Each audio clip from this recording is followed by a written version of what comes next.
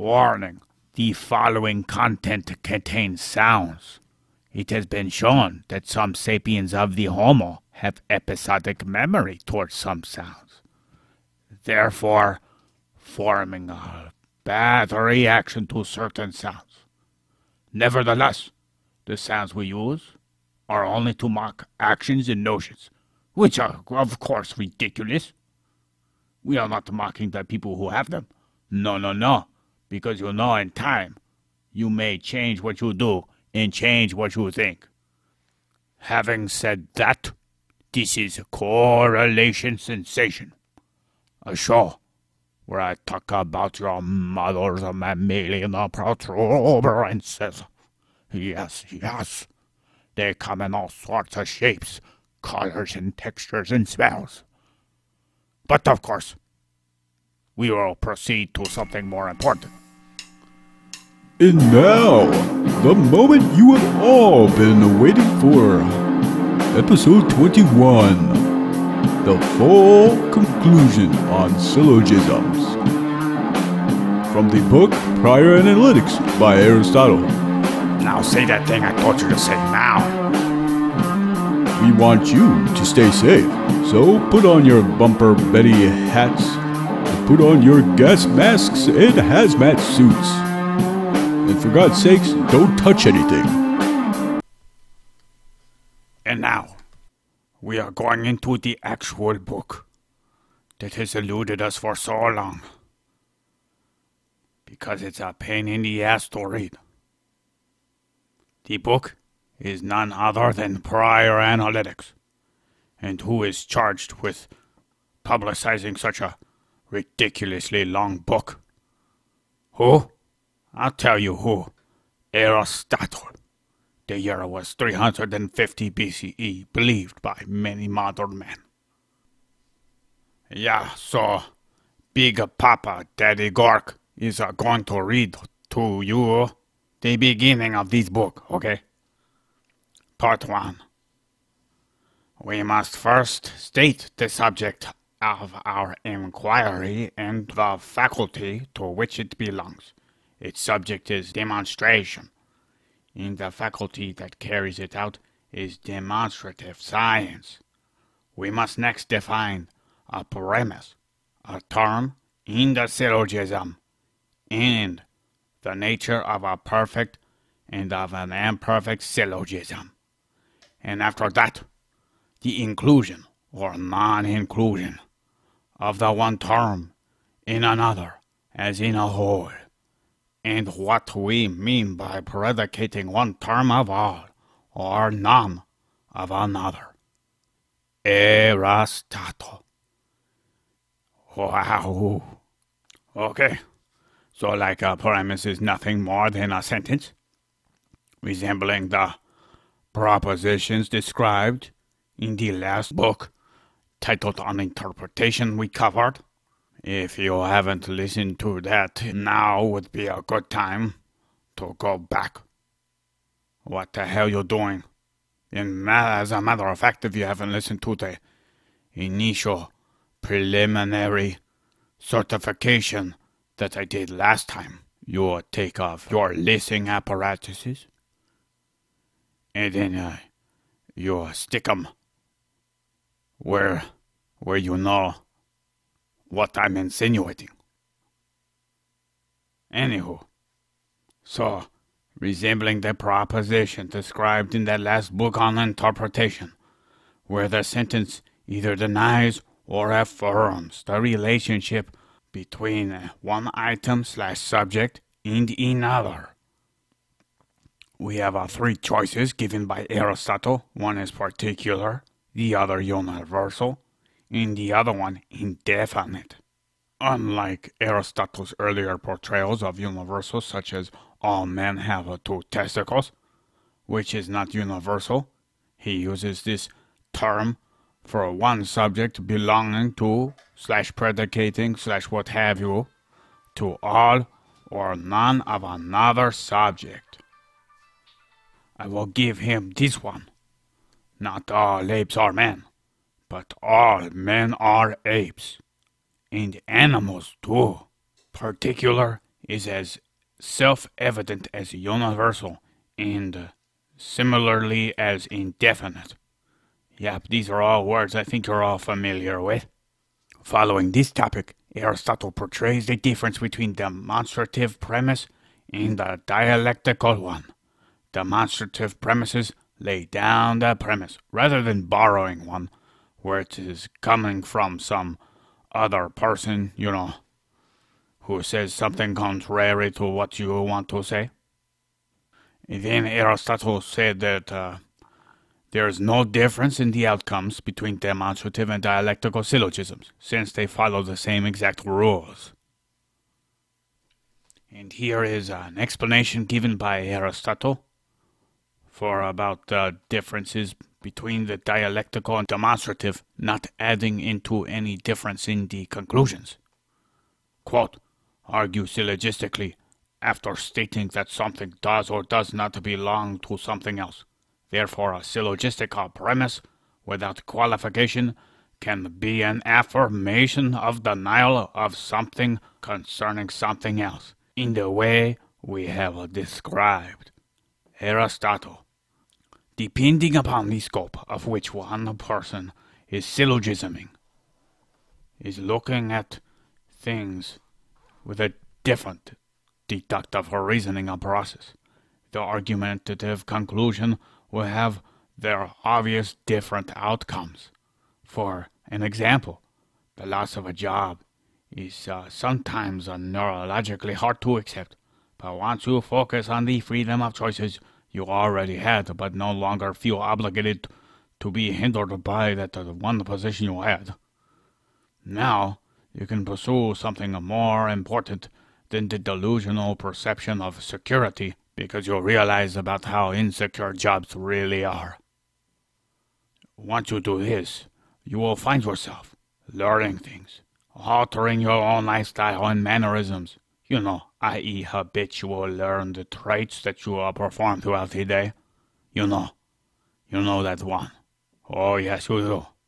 If a person focuses on the short term, the spooky and feared alteration of one's environment rather than the learning experience, I have no doubt that the outcomes of both your syllogisms and your life will be completely different. My opinion, for the best outcome, you would want to be the one that learns and grabs life by the meninges. But you may not be that one. The one who's reactionary, one who's a scared of spooky pants. You know exactly who you are. Boo! Back to topic. There are also perfect and imperfect syllogisms described by none other than who? Aristotle. Here is a quote. I call that a perfect syllogism, which needs nothing other than what have been stated to make plain what necessarily follows. A syllogism is imperfect if it needs either one or more propositions, which are indeed the necessary consequences of the term set down, but have not been expressly stated as premises. Aristotle. Well, that sounds kind of rude. He kind of made it to where, anything outside of, the trifecta he was going for is imperfect. Pah, phooey. What kind of in-depth conversations do you have with someone who argues with only 3 sentences? The perception of obviousness is also something I want to discuss about this. Because depending upon the consumer of the data, which is dependent upon moments experienced prior towards that very moment of interpretation, this is also dependent upon how the information is conveyed. This would explain why when one reads a book 5 years after reading it previously, it's common for people to find different perspectives in the same book. Will claim to find more about what was read twice. I get let down, if you will, when I read a book which disagrees with me, states a faulty comprehension on the line of reasoning regarding multiple points with his individual debate on a subject he carelessly reasoned with. But anyways, let's get back to topic. Finishing part 1 of this book, Aristotle wanted to indicate the importance of relationship between terms as being a function within a larger subject in the conceptual continuity of the function of predication has in regards to reality. I would have taken the liberty to then talk about the Russian dolls. That set of damn Russian dolls. That damn motherfucking void. I'm gonna call him now. Oh, I can't call him. My phone beepity booped on me. Yeah, it reset itself. His information is lost. Now I have one number. And one number only. Should I call it? Or should I not? Nah. So, for part 2, I think a quote is the most appropriate here.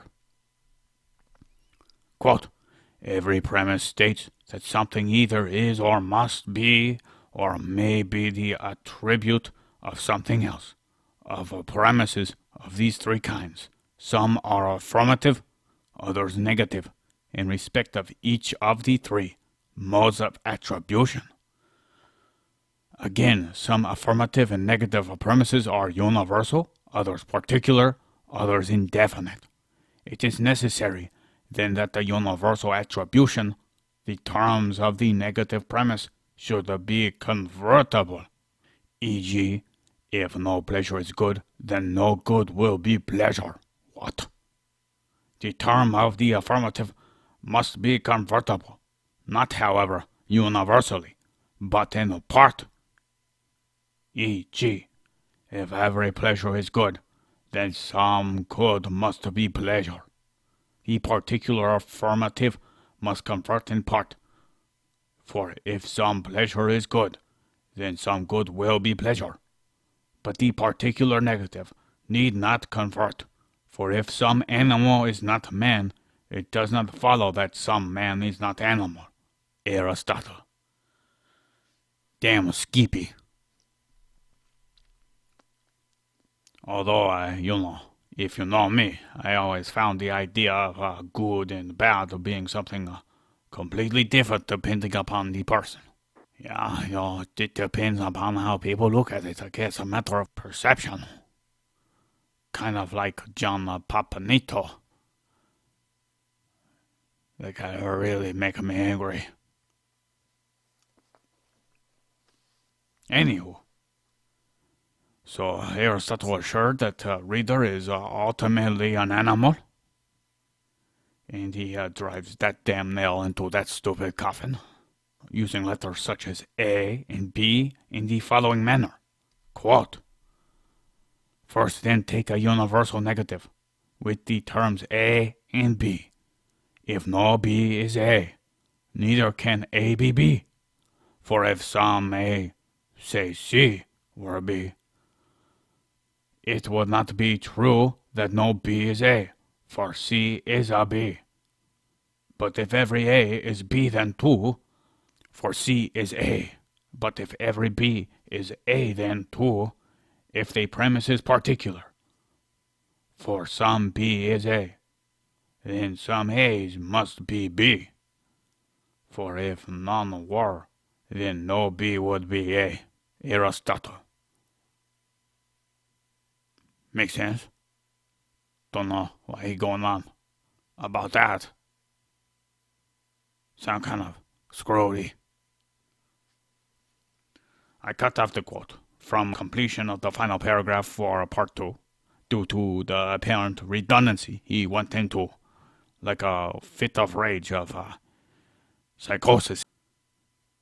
Perhaps it was him writing about the pleasure that got him all fitted out, First, no pleasure is good, then some pleasure must be good.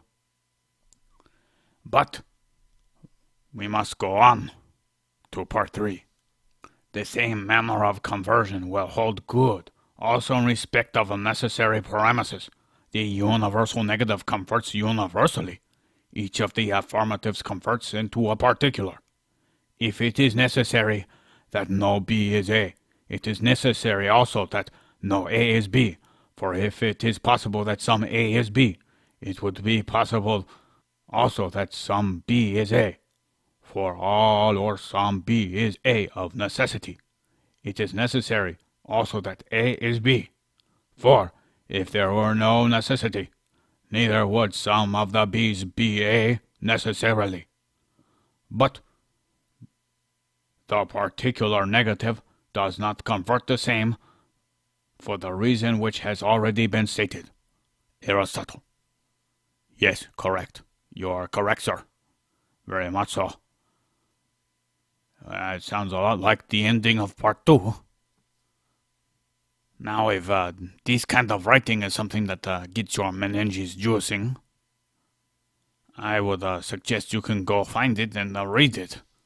It is a very long set of paragraphs to complete part 3. Since syllogism is more of a general topic than the category residing as part of syllogism, also known as demonstrative syllogism, Aristotle wants to get into the nitty-gritty by first depicting syllogism. The hows, the whens, and the means, which we will use for every single syllogism out there, are held within this book. I will assure you, I will not go over all of them in great detail, because I don't think it's too necessary. It's kind of self-explanatory. So here's the next quote. Whenever 3 terms are so related to one another that the last is contained in the middle and is in the whole, and the middle is either contained in or excluded from the first as in or from a whole, the extremes must be related by a perfect syllogism.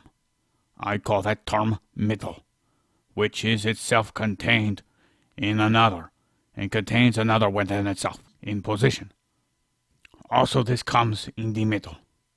By extremes, I mean both the terms, which is itself contained in another, and that in which another is contained. If A is predicated of B, and B of all C, A must be predicated of all C. Aristotle. Yep. There was a vibration going on. Who is that? No. Phooey. Miley Cyrus. Only looked her up once. Now they think I want to watch her all time.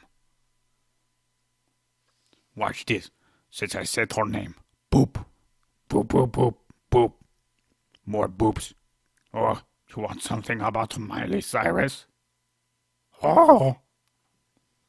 So, Aristotle just switched it up on the student here. You know, he whipped out his big, old, and trusty C, slamming it on the table, like so. You know how it goes.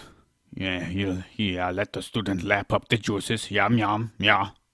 Also, Aristotle wanted the reader to know that if his A belonged to his B, while his B didn't belong to his C, then a syllogism is impossible. He has no syllogism if his A belongs to his B, but his B doesn't belong to his C.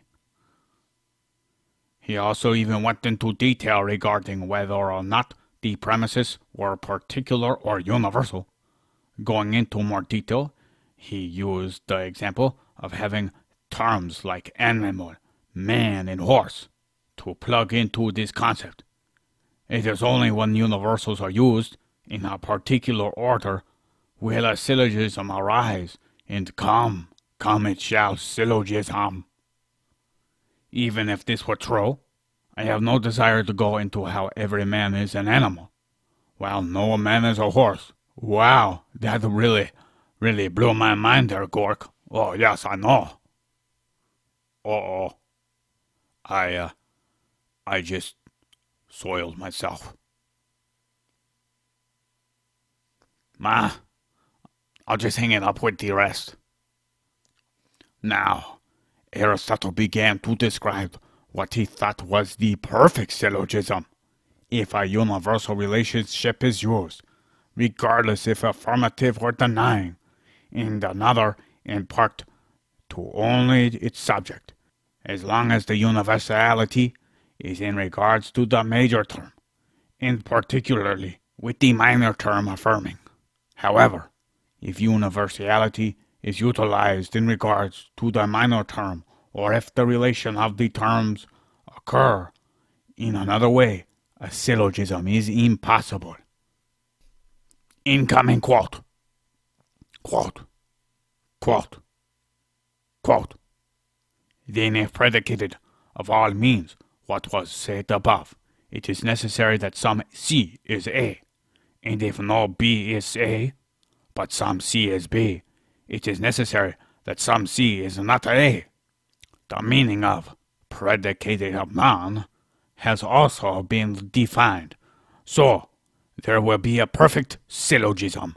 This holds good also if the premises BC should be indefinite, provided that it is affirmative, for we shall have the same syllogism, whether the premise is indefinite or particular. Aristotle. Once one uses a universal relation in regards to the minor term, there shall be no motherfucking syllogism, regardless of the surrounding variables. Aristotle even uses ridiculous examples for why he cannot syllogize using the situation. Yeah, terms, for example, are those of white horse and swan. Oh yeah, that's very riveting. Why would anyone want to argue about this situation, Who has anything to say to argue about the swan and the horse and the color white? We shall use thoughts, emotions, and heart rate. Yes, that's right. I said thoughts, emotions, and heart rate. Oh, yes. Some thoughts lead to emotions. Oh, all strong enough emotions will increase the heart rate. Oh. All increases of the heart rate originate based on some thought process, conscious or unconscious. Yeah. Oh, wait, let me look up definition of thought. Maybe your idea of thought is different from my thought, Maybe you think I don't think, because you think I'm wrong. Let's see here. We'll see what the big Papa Google say. I always thought Google was like female, Google, Gork is like manly name, but Google, you can really Google over her, if you know what I mean.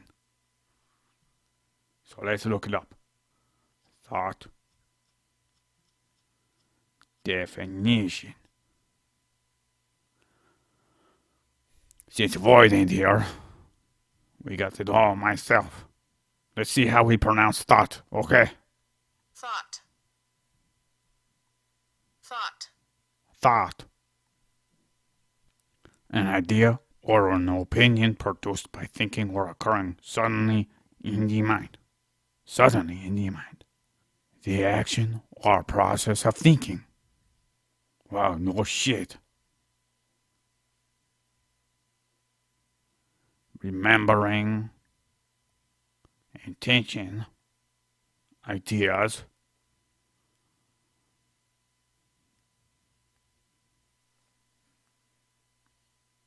So, I did what any good individual do, and I found something to confirm my bias. So, we have this dude from Earth Sky. Oh, it sounds very reputable. Yeah. For our purposes, a thought will be defined as the mental activities engaged from the moment sensory information is received to the moment an action is initiated.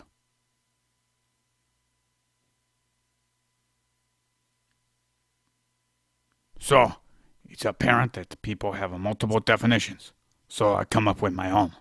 That's right. And in spirit of a syllogism, I, Gork, will attempt to give you one myself. First, a premise. Thoughts are neurological processes. Second, a premise. neurological processes require the act of recalling and sensing. Conclusion: recalling and sensing is required to think. Oh, this is what I think. Because they are using their neurons all the time. Whether they're really in the moment or they're not. And for those who want me to acknowledge which figure technically I used figure number 1. Yes. And it is all positive. Universally so. AAA, or if you want to get even more technical, this will be alpha, alpha, alpha. Too many alphas in that house. When the major premises uses a universal situation, either affirming or denying, while the minor premises is negative. In particular, there shall be no syllogism. All sensation is in nerves, and all nerves communicate a reflection in someone's life that has been brought in. Some reflecting require only nerves. There, I think I just syllogized. Anywho, Aristotle, went to go talk to that horse. The one he did all stuff to from the previous episodes. That one. The prized ragged horse. That's a shout out to his scapegoat. Now, Aristotle claimed that if no M belongs to N, but M belongs to all O, then N doesn't belong to O. I'd argue that if O stands for animal, while N for reptile, while M for human, then this isn't true at all. For we know that reptiles are animals. So Aristotle can suck a syllogism from a snake. My snake. Yeah. Now, since I spoke out the term, we're gonna talk about how Aristotle portrays that having both terms being positive or negative in a universal or individual manner, you cannot be syllogisming. Creeping back into that hole, debunked earlier, Aristotle proceeded to roll around in some filthy logic regarding O, N, and M. He went around and around in this, finishing up part 5. Onward whole bag, part 6. Filthy animal human. Part 6. Quote, but if one term belongs in another of none, of a third, or if both belong to all, or to none of it, I call such a figure the third. By middle term, in it I mean that of which both the predicates are predicated. By extremes I mean the predicates. By the major extreme, that which is further from the middle. By the minor, that which is nearer to it. The middle term stands outside the extremes, and is last in position. A syllogism cannot be perfect in its figure, either, but it may be valid whether the terms are related or universally or not in the middle term. Aristotle. So, whenever your P and R belongs to S, P must belong to R, although if P stands for person and R stands for reptile and S stands for something, then this line of reasoning makes no sense. Thank you, Aristotle. Aristotle also wanted you to know that syllogism is not possible when universals are used with negatives, but possible when affirming.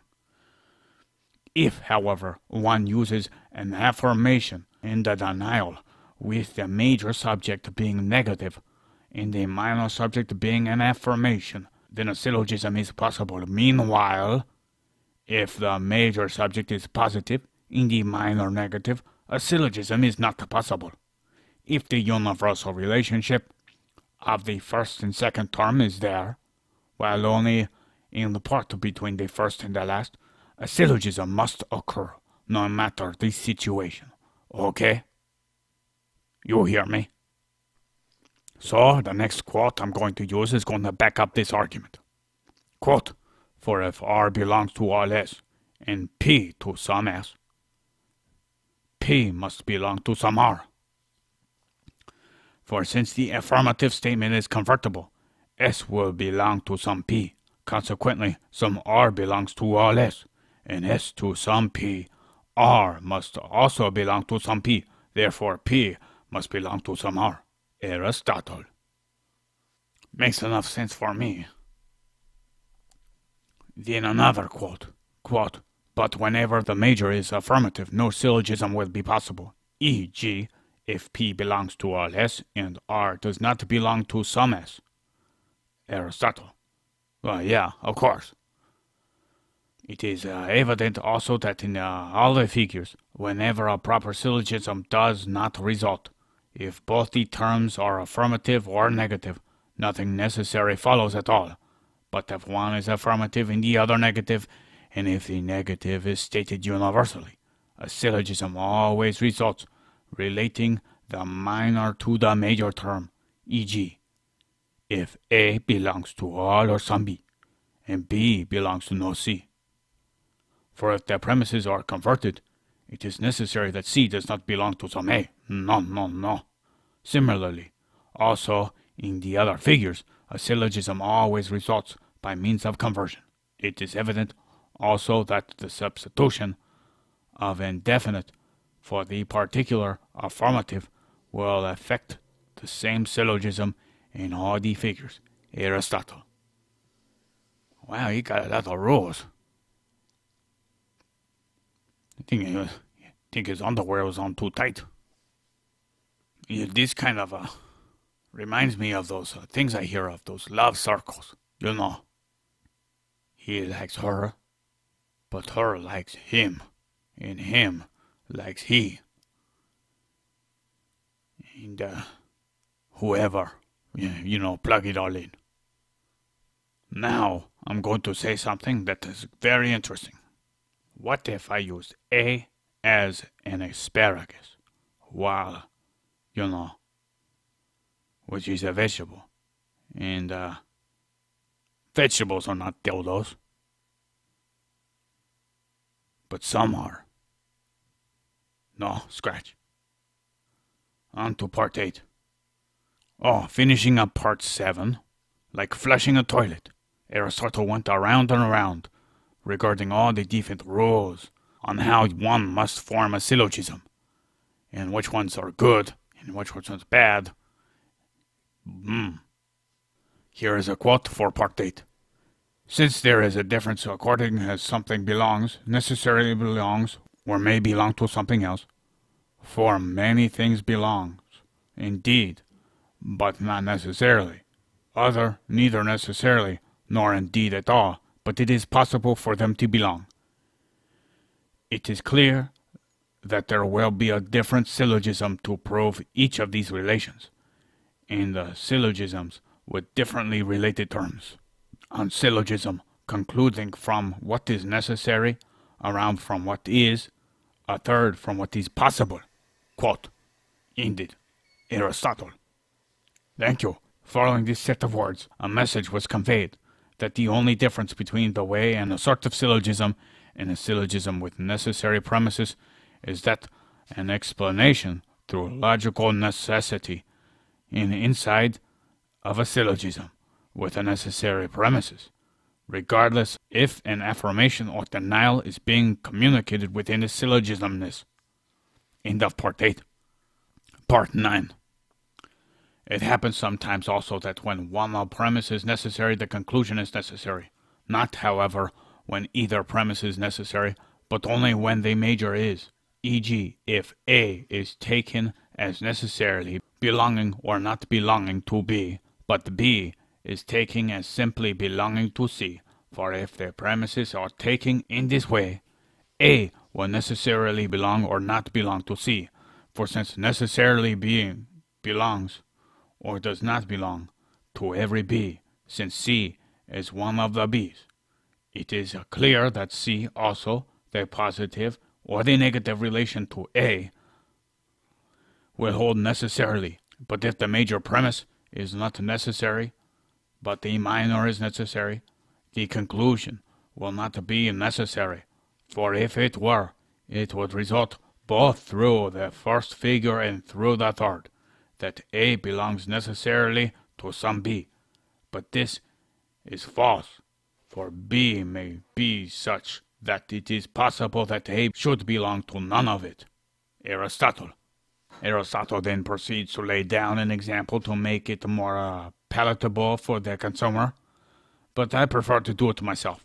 All C's are B's, but only a select number of A's are B's.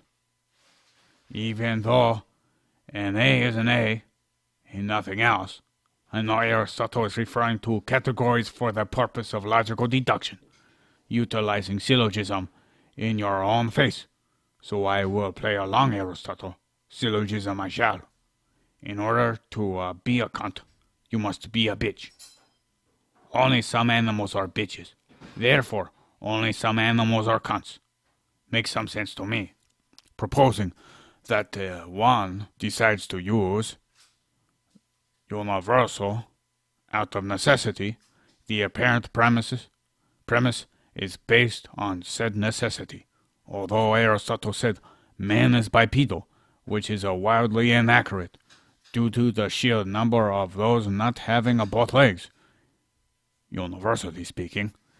Even then, just because one person has both legs, this doesn't mean that they can walk. Like that one dude, Stephen Hawking, yeah? That was one sapien of the Homo that did walk for a little while, then became impossible to do so. That is it. Oh, that was the end of part 9. On to part 10. Part 10 goes into when a premise is born out of necessity, then its end will result out of necessity.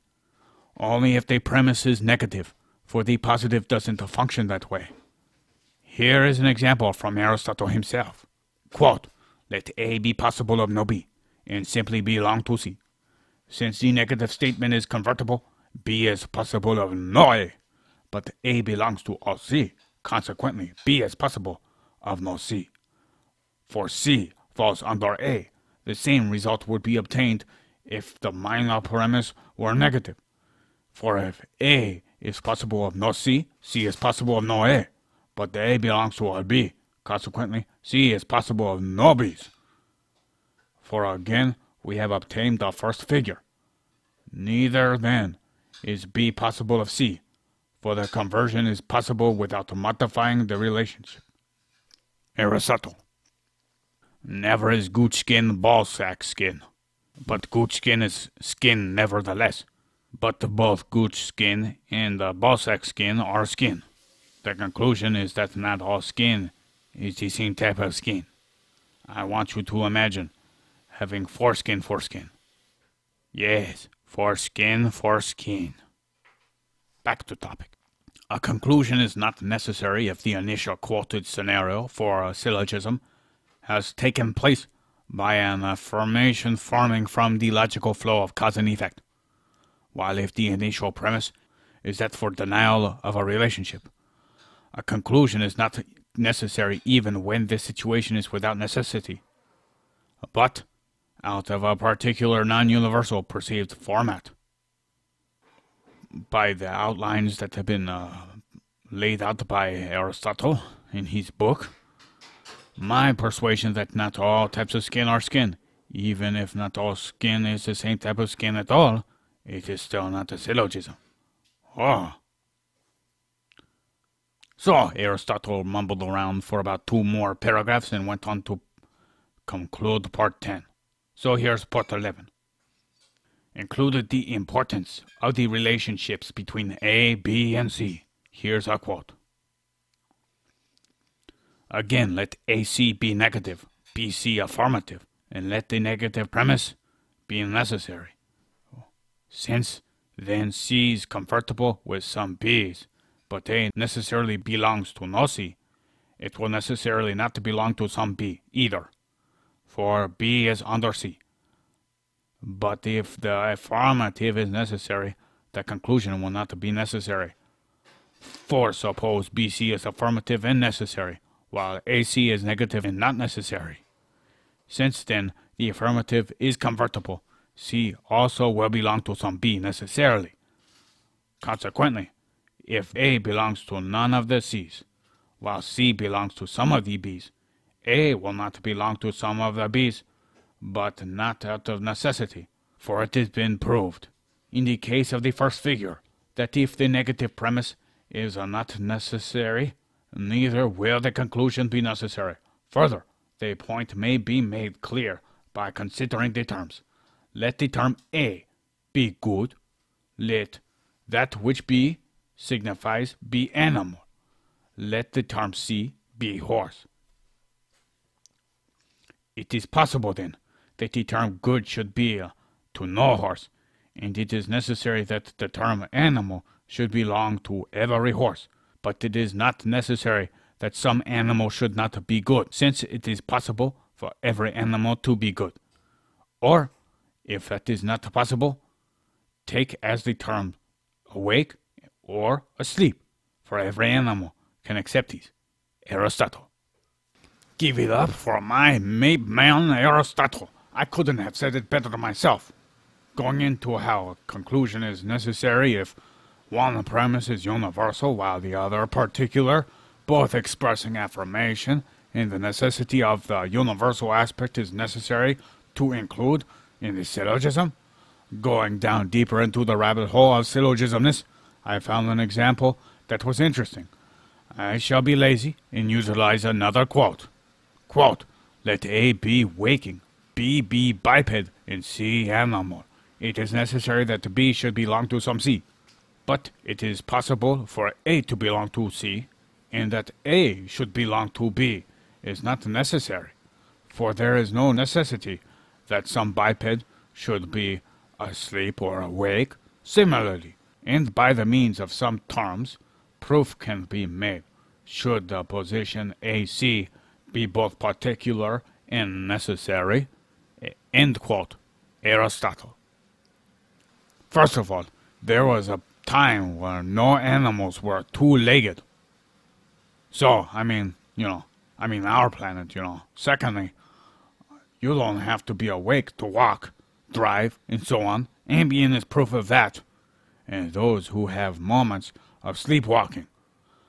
I have nothing more to say about this, besides the last sentence is the least offensive to my human mind. Yes. While if one were to use a negative affirmation and affirmative premise, where a universal is necessary and negatively so, Aristotle demands a conclusion. For if A cannot belong to any C, while B does belong to some C, it is apparent that A most certainly not belong to at least a portion of some B. However, if it is an affirmation proposition that is necessary, regardless if it's universal or individual, the conclusion is not necessary. Again, with the terms animal, man, and waking, having man be in the middle, where the affirmation is both particular and necessary, with the example of the terms waking and animal in white, for it is necessary that in the animal category there shall be some that belong to the category being white, while waking is possibly something that no animal is taking part of at all.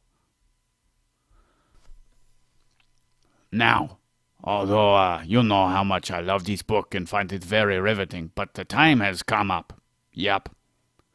Unfortunately, Aristotle didn't put it as eloquently as many sapiens of the Homo have done today, because they had so much time to make sense of it all.